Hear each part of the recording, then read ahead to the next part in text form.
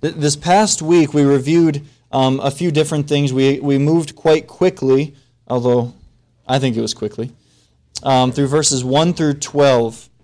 It kind of ended on verse 12, but I wanted us just to do a little bit of review for any of us that may have missed this past week. We see Solomon, after all of chapter 1, walking through his own wisdom and evaluation. He's continued to talk about everything under the sun, and what is it that he has concluded? He said, I have seen everything that there is that can be done under the sun.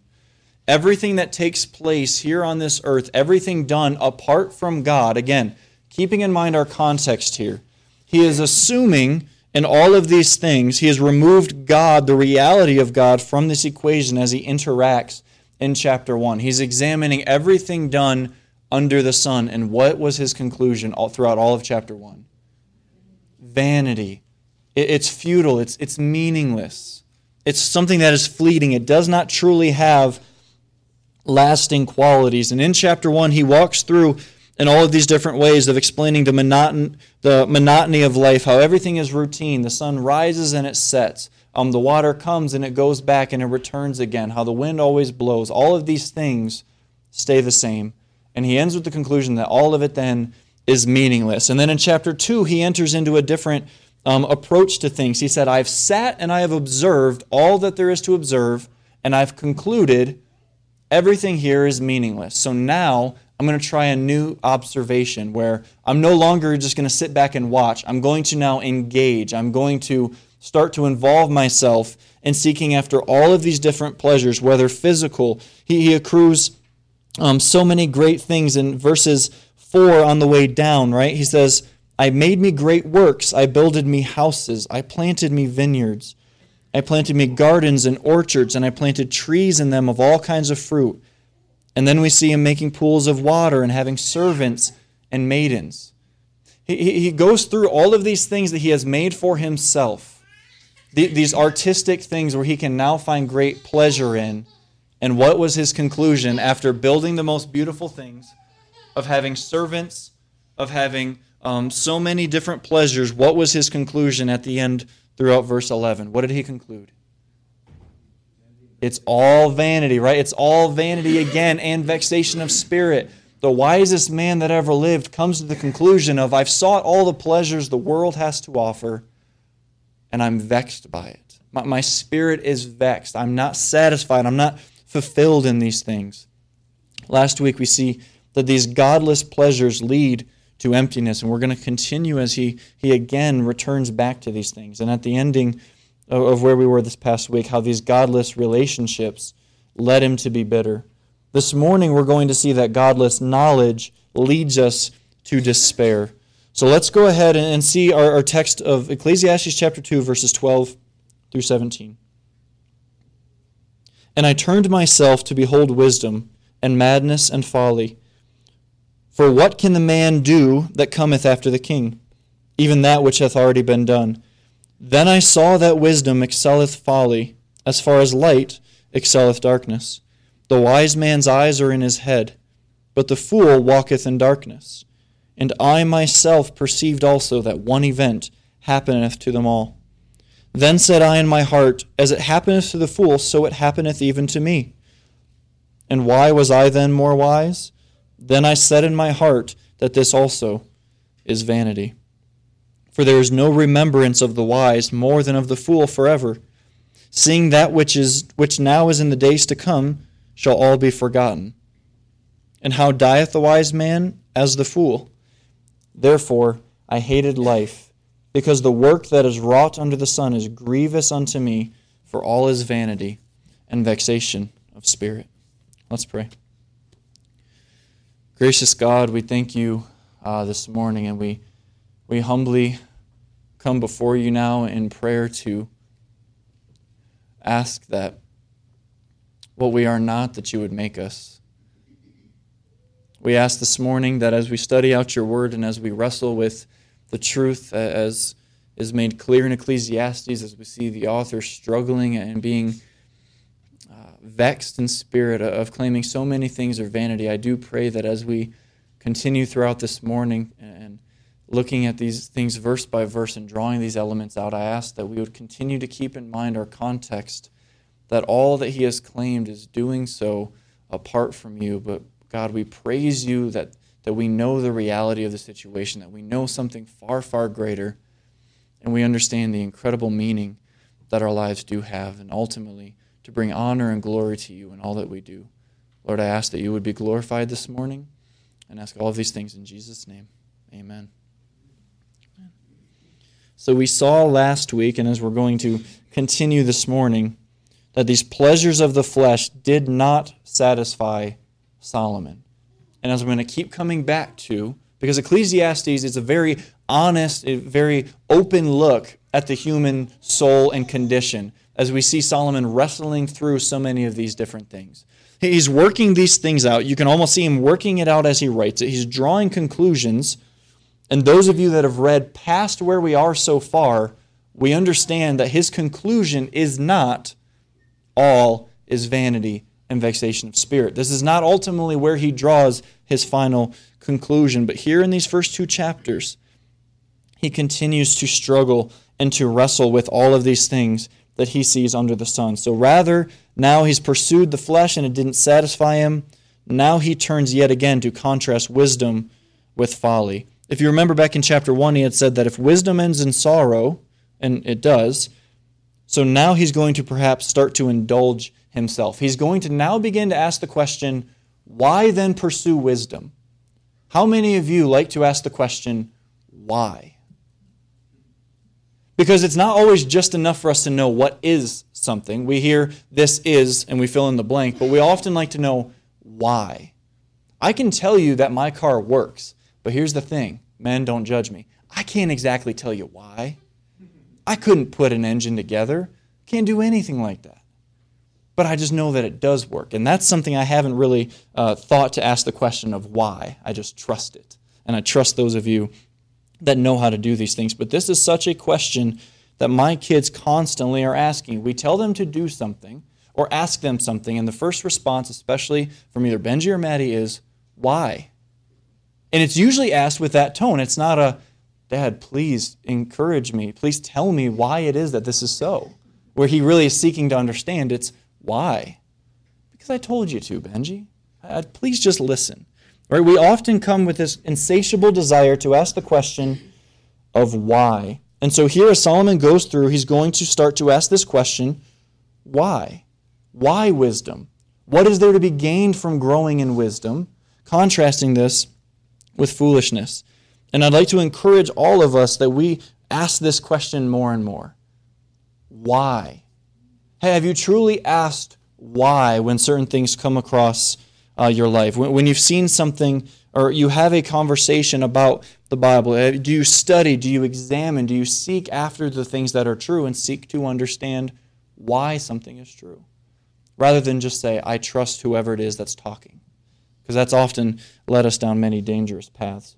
But here, opening up in verse 12, he says, I turned myself to behold wisdom and madness and folly. For what can the man do that cometh after the king? Even that which hath already be done. We see this in chapter 1, verse 13, as well as in 17. He's returning back to something that he has already done before. How many of you, when you lose something, you immediately go back to where it should be, right? Okay, I have the exact same place where I always put my keys. Every time I come home, take them out of my pocket, I place them right on the counter. It's my little corner. I know exactly where my keys are supposed to be. So when I'm looking for them and they're not there, I start to get concerned because they're not where they ought to be. So you go all the way around the house. Real quick, how many of you lose your keys constantly? Looking for my wife. Brittany's hand would be up as well. Constantly losing your keys. Our kids take them all the time. Okay? But you go back to where it should be. When it's not there, you go all the way around the house trying to find these things. After you search for 10, 15 minutes, what do? You go back to where they should be, and you return yet again to the place where they should have been in the first place, knowing good and well you've already checked it, and it's not there. My keys should be here, and after searching everywhere else in the house, my conclusion is they're probably back where they should be. But they're not. That's ridiculous, right? Here Solomon has already observed wisdom. He sought wisdom. He's done all of these things, and he's engaged in everything else, and now he's circling all the way back to where he was in chapter 1. He talks about this wisdom that is under the sun here now because, again, he's looking purely under the sun. I turn myself to behold wisdom. If God has been removed from the wisdom that we are seeking, what are we going to be left with? Is there truly any wisdom apart from God? There cannot be. There's a fundamental distinction where there cannot be. He's simply speaking now of the good, moral, practical advice. The kind that people so often seek in watching Dr. Phil or in Oprah or in all of these different fluffy things where it's good and it's practical and it's light and it feels good. But it's all an encouragement simply for oneself. The preacher here is telling us that after pursuing pleasure, he's reconsidering claims of wisdom. He says, "What can man do that cometh after the king?" It's a variation here to there's nothing new under the sun. And again, he was the king. He's essentially saying, if I couldn't figure it out, you can't figure it out either. Now again, have you noticed as we've studied through Ecclesiastes, the great pride on the part of Solomon here? The whole way through he keeps saying, but yet I retained my wisdom. My wisdom never left me. I kept it this whole way. But yet he fails in all of these first two chapters to actually apply that wisdom. So here he wrestles through it, saying, what can man do that comes after the king? Only that which has already been done. There's nothing new under the sun. And notice now in verse 13, if you are looking for a positive point throughout all these two chapters, you're going to get it right here in chapter 2, verse 13. He says, then I saw that wisdom excelleth folly, as far as light excelleth darkness. Until now, everything for him has been vanity, hasn't it? It's all been meaningless. It's all been fleeting. It's all been futile. It's all been completely meaningless. But here he is saying it is more gain in wisdom than is folly, and that light is better than darkness. And while he's already said that wisdom can increase sorrow, with all things being equal, it's still better to have wisdom than to remain a fool. And I think we can see this, and I think all of us would say, yeah, that does sound better. We don't want to be a fool. None of us are setting out on a single-minded pursuit to be called a fool, correct? Anyone here? Okay. Got me concerned. But all things being equal, having wisdom is better than the alternative. And again, we see this contrast of light compared to darkness. Some of us who have lived in the same house maybe for 5, 10, 15, 30, some of you maybe even 50 years, you know where everything is in your house. It can be a little bit dark, not much light, but you know exactly where everything is. And those of you that are smiling are like, yeah, because I'm not changing anything. You know where these things are in your home, largely. And though you may have traveled the same path for 30 years, many of us have driven up and down Midland, been on Grand, whatever the case is. Now imagine walking into your home this morning. After we leave here, you get home, complete darkness. Not a flicker, not a little dimly lit room, nothing. Absolute darkness. How many of you are going to safely get all the way throughout the house without running into anything? Some of you are like, I'm kind of willing to try this. So I'm going to encourage you. If you think you can, go for it. Okay, have somebody with you in case it doesn't go well. Right? Light is so much preferred to darkness. We think that we can walk through darkness because, hey, I'm familiar with this. I understand where these things are. Even when we think we know where everything is, turn the lights off. I have been in this building so many days in the last number of years, right? I'd still probably run into a pillar. I'd probably still clip my shoulder on a door frame. I'm not going to perfectly be able to navigate each and every area of this building in the darkness. We require light. We need light to get to where we're going to go. I remember when I was a kid, it's one of the first memories I have of Kids Club. I was 7 or 8 years old, and the lesson was that we were to blindfold ourselves, and set up in the room was a series of obstacles, chairs, tables, all sorts of different things, all over in this large room, sort of like this. The goal was for me to get from one end all the way to the other without running into anything. But I'm blindfolded. How am I supposed to do this? So first I tried it all on my own. My shins hurt quite a bit, had a lot of pain. It was very, very difficult. And I think if we were to try that now, if we were to pick someone from here this morning, scatter chairs all over the place, create these obstacles, and say, okay, walk from this end to that end, but don't touch anything. Could it be done? Probably not. But after having struggled with that, I remember that the next time to go through it, I said, okay, I kind of know where the obstacles are. The second time now, though still in darkness, I was given a person in the room with a voice who would direct me on where to go. But the problem is there was opposing voices as well. I had to pick out one single voice in a crowded room of people yelling, because again, we're 7 or 8 years old. Of course we're going to be loud, right? To get from one end to the other. How do you think I figured out which voice to listen to? Okay, because we could say the loudest, but here's the problem. A lot of people that aren't leading you in the right way are going to lie to you and do so pretty loudly. I had to learn it. I had to learn what that actual voice was, where running into something from a person telling me to turn left, which was often my brother, and tripping over a piano bench kind of made me think, okay, don't listen to this person. We had to learn these responses. And then figuring out the actual voice who was leading me in a proper way, actually allowing me to continue on and to finally make it through this path. But in the same way here as he walks through, we see this great contrast here of light and of darkness. And in the same way, a foolish person, the person without a knowledge of God, is stumbling through life. They're remaining in the darkness, and they cannot continue on. And in verse 14, he continues this illustration. The wise man's eyes are in his head, but the fool walketh in darkness. And I myself perceived also that one event happeneth to them all. Because the value of wisdom isn't just that it gives us light, it enables us to actually see. We're actually now, because of wisdom, actually able to see, and we understand how it is that we are to live. There's a useful perception here of life. And understand this reference that he's making here, that the same fate falls upon both the wise man and the fool. As he says at the end of verse 14, I myself perceived also that one event happens to them all. Then I said in my heart, as it happeneth to the fool, so it happeneth even to me. And why was I then more wise? Then I said in my heart that this is also vanity. What is it that he's saying is happening to everybody? Everybody is ultimately going to die someday. Whether you're wise or whether you're foolish, everyone is going to die at some point.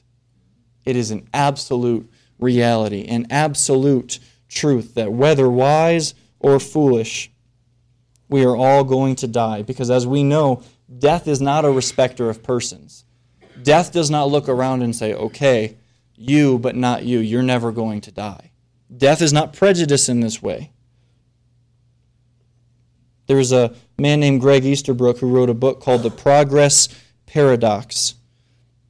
In here, he categorizes how the lives of Americans are greatly improving in many, many ways in material terms, but yet his conclusion was that we never get any happier.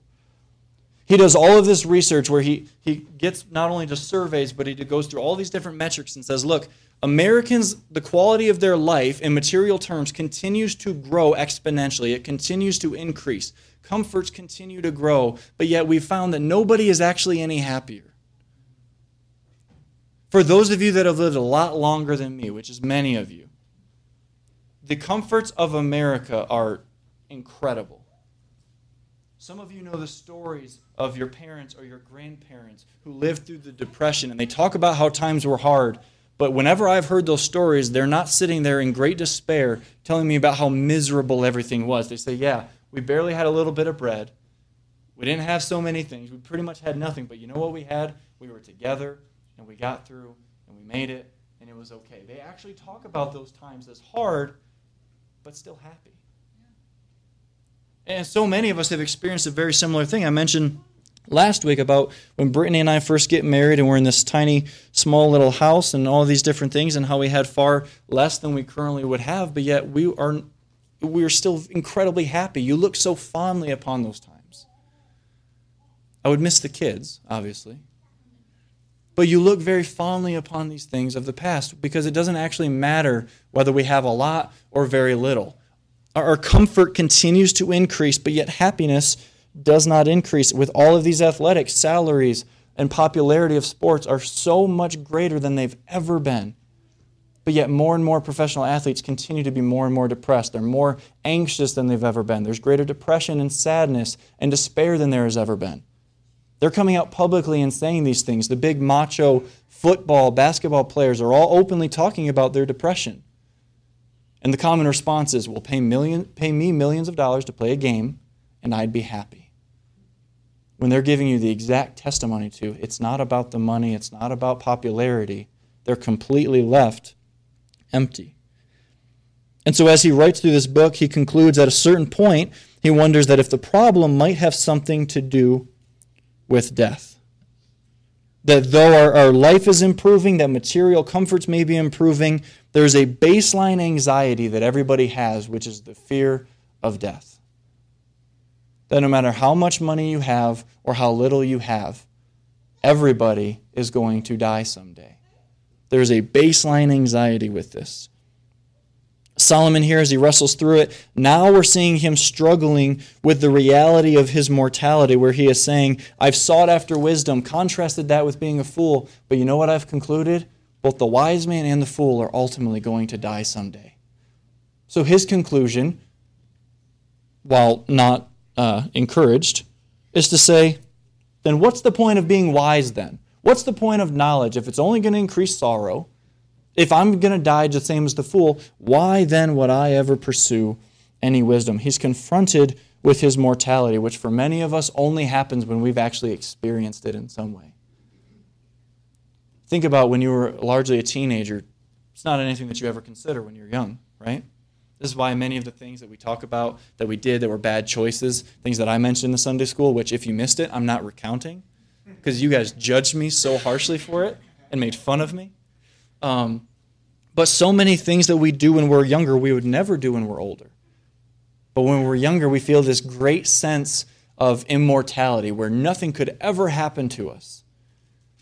The idea of a car accident for a kid who just now got his license, where you now need to be driving carefully, we say, I just started driving. No way it's going to happen to me. This is how I thought. But when you're confronted with mortality, everything changes. It's the soldier who goes into a battle always assuming I'm going to go and there will be deaths, but it will not be mine. It will always be somebody else. And then the first time that someone that you're in battle with is killed, you realize that could have been me. And those of you that have served, those of you that know those who have, you understand what this is like to be able to say, that could have been me in so many circumstances. How many of us here would be able to say a situation and go, that could have been me? Almost every single one of us. And so his conclusion was that there must be something else. Now, as he writes, he doesn't actually have an answer for these problems. He simply says, there's a problem. But earthly wisdom doesn't have a way to fix it. French philosopher Jean-Paul Sartre said this. He said, life has no meaning the moment you lose the illusion of being eternal.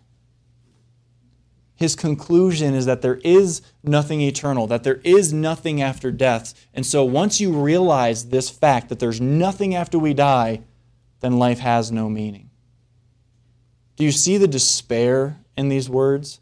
Of so many men that I've listed things that they have said, of different writings that they have, of so many people going through all of these things, and you notice the great despair of those who say, there's no God.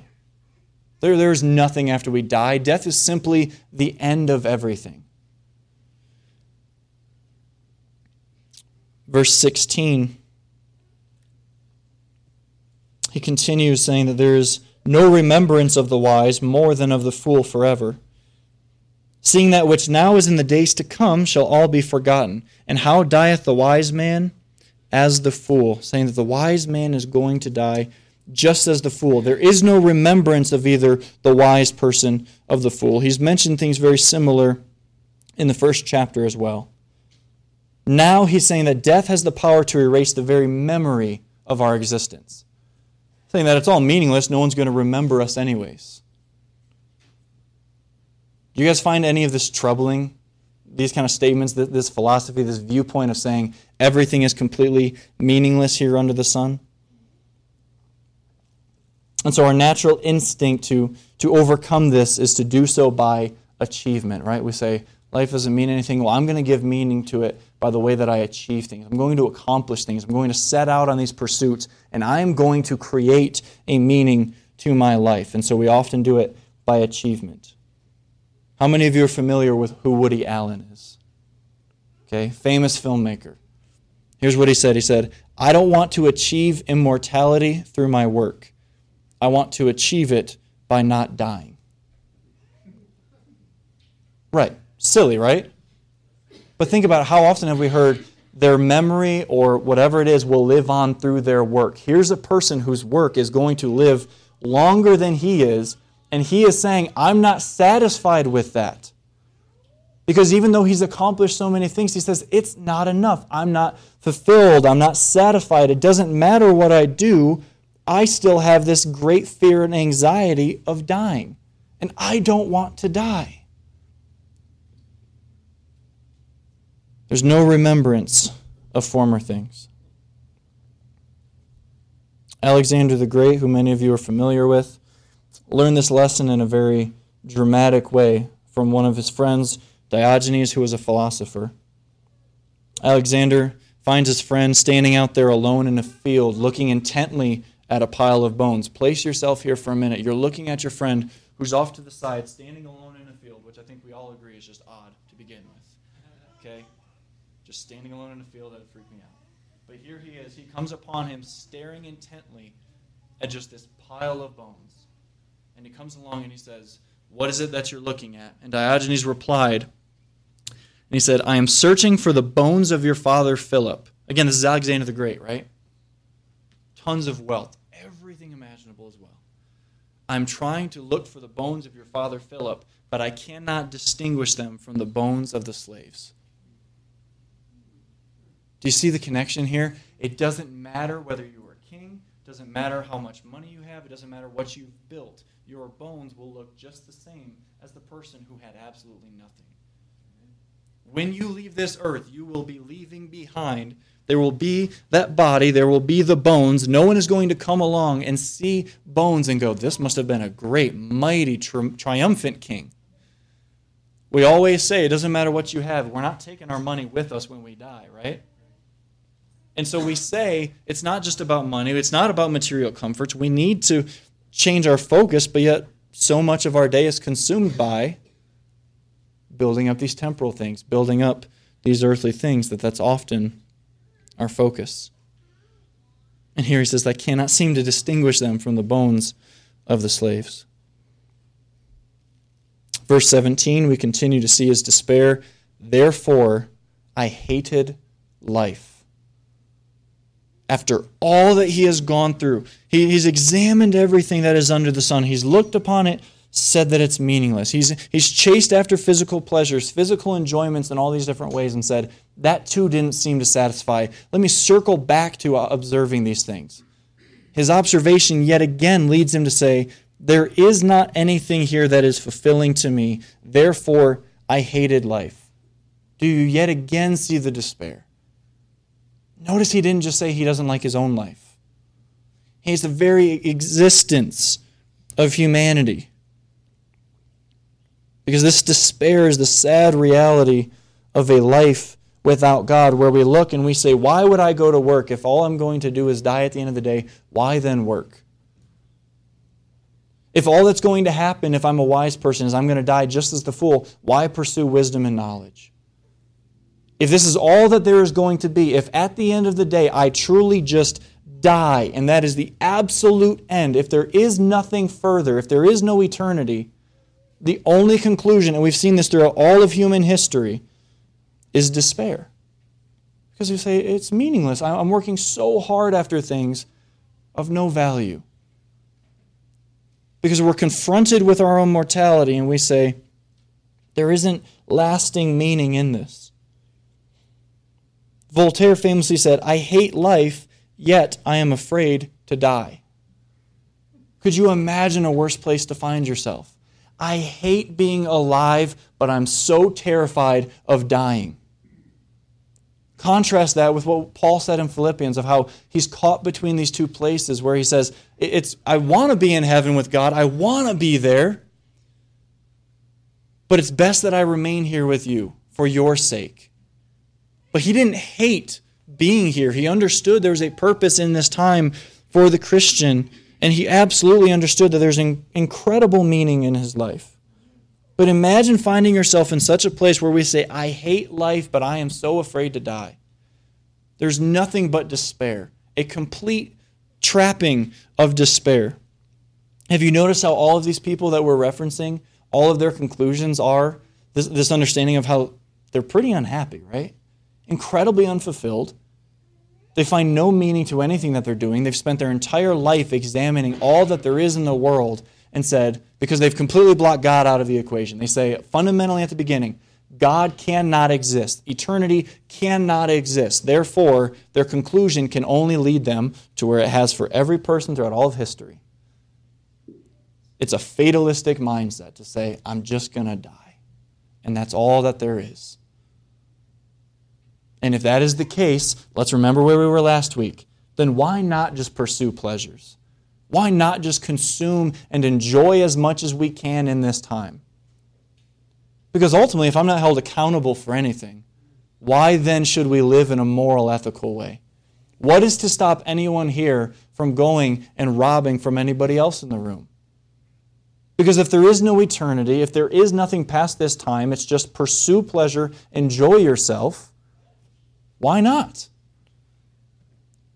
Because at the end of the day, we all understand that there is something greater, that there is something more. And Romans 1 tells us that everybody has a knowledge of God, that He's revealed Himself through His creation. His invisible attributes and His power has been revealed, but we know the truth and we suppress it. Think about your own life. Did you suppress the truth of God at some point? Did you know, I know that there's a God, but I don't want to believe it. I want to ignore it. I'm going to keep pushing this off, hoping it's not the case. Because if that is true, that there is a God, then I'm in trouble. Here are these conclusions consistently, just as Solomon here has been leading himself to. It gets to the point, it's so bad that even the one who had everything imaginable in a temporal, physical, material sense concludes in verse 17, therefore I hated life.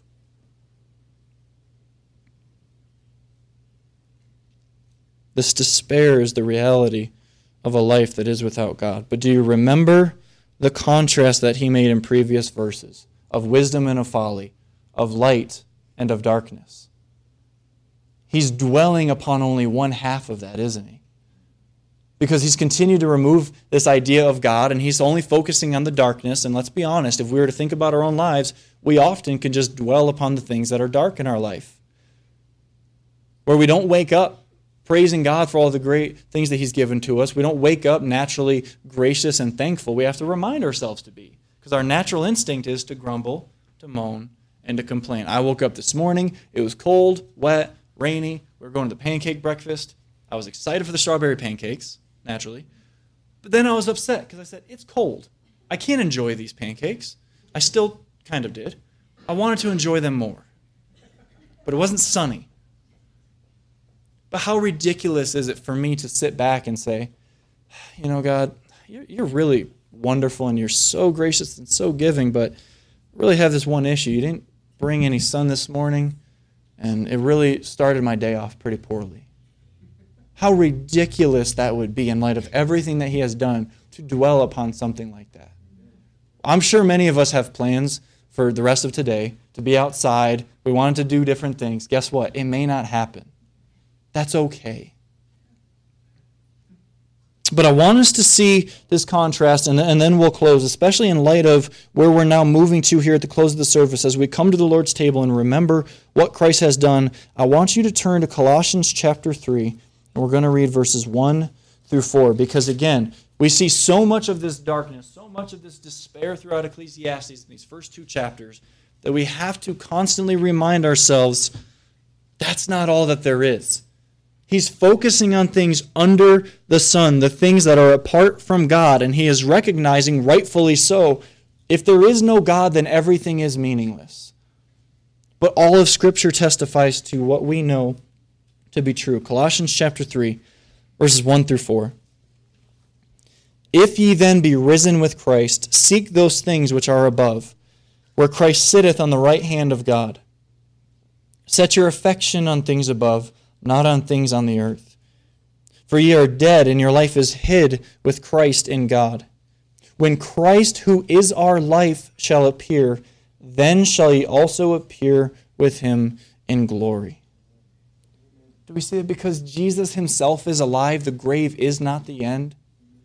This is why it's so important that as Christians we stress the resurrection, that we emphasize the fact that we do not serve a God who is dead.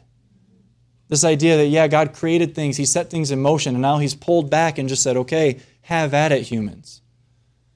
That God is intimately involved in his creation, that he desires relationship, that he continues to reveal himself through Scripture, and so fully in the person of Christ and what it is that he did, that because Jesus is alive, the grave is not the end for us. That those who have believed upon Christ, we do not conclude all is vanity, all is meaningless. And as we read in the Sunday school this morning, Romans 8, there is no condemnation for those who are in Christ. What fear does the Christian have of death? None. There is nothing to fear because as it says, when Christ who is our life shall appear, then shall he also appear with him in glory. What is the result of our death for the Christian? We appear with him in glory. We see him as he is, where he has been raised up, seated in the heavenly places, seated at the right hand of God. Contrast that with what Solomon's depicting here, with what so many of what we would say so-called wise men have said throughout all of time. We're all going to die. It's meaningless. There's no reason for anything. But we have to know what is true. We have to know all that Christ has done. Here in Colossians chapter 3, he is saying, if you have been risen with Christ, then seek those things that are above, where Christ is sitting on the right hand of God. Seek after the heavenly things. Stop focusing on everything under the sun. Because that's often where our eyes tend to drift, right? Our eyes are supposed to be set forth, looking ahead and looking upwards, and yet we're so narrowly focused on our own little framework, as if this is all that there is, while testifying, but there is a heaven. The song that the Begleys sang for special music of talking about these incredible things to come. Do we live as if those are realities? Or do we live as if they're theoretical? Here, as we see in Colossians, to set our affections on things above, not on things of the earth. For ye are dead, and your life is hid with Christ in God. Because the incredible reality is, life isn't meaningless, that there is something far, far past just the things of this earth. And all of Scripture tells us what exactly that thing is, and that is to bring glory to God in all that we do. The very simple fact, the very beautiful, simple, yet very complex truth that Christ himself came and dwelt among men, that God in his love and his grace and his mercy sent forth his Son to come to this earth to live the perfect life that we could never have lived. Because apart from the things of God, apart from the Spirit of God, we are left wandering in the darkness in our house. But here's the difference. You don't even know where things are situated. Imagine any of you walking into a person's house for the first time. Lights are completely off. How are you going to make it through the house? You are wholly incapable of doing so. And here's the thing. Our sinful condition loves the darkness, right? This is why many of the things that we do that we know are wrong, that we know are sinful, we love to do it in the dark. We do it when we're alone, or we do it when we're sad, or we're hungry, or we're tired. But the beauty of the gospel is that all of these things are brought forth into the light, and that even though we have sinned, Christ himself has taken away our sin and has given us his perfect righteousness and obedience, so that we look upon the very face of God. We see him as he is because he sees us as he sees Christ. In no way could we have ever lived a perfect life. In no way could we have ever just said, you know, God, I did a lot of really good things. I've worked very hard to please you. I've worked very hard to make you so proud of all that I have done. Because Scripture tells us that apart from the work of God, we cannot please him. We are incapable of doing so. And it also tells us that we don't even want to. We're not seeking after God. But the beauty of the gospel is that while we were not seeking after him, Christ came to seek and to save the lost, that he came to this earth, fulfilling and accomplishing what he set forth from the very beginning in the covenant, at the very beginning of creation, of the Father, the Son, and the Spirit, and everything that we see in Scripture is all the outworking of these things. Are you thankful this morning that when you read Solomon's words, you don't sit back and agree with him and say, yeah, everything is meaningless. But maybe you sit back and say, but I know something far different. I know who God is. Why do I believe in God? Because I know him. Because I know what he has done to me. Not because I can argue all of the scientific points, but because I know him and he knows me. I don't simply profess faith, but I possess it. But even more beautiful is the very fact that he possesses me. Have you thought of that? We are hidden in Christ. We are positionally in Christ. It's great for us to say that I possess God and I believe in God and I have him. But how much more beautiful is it for you to say, he's holding me. He possesses me. That is a truly beautiful and remarkable thing. Which is why as we read through these words, we see this reality as he depicts it under the sun, and we say, that's not it. There's something far, far greater than just this world, and that is the person and the work of Christ and the things of God.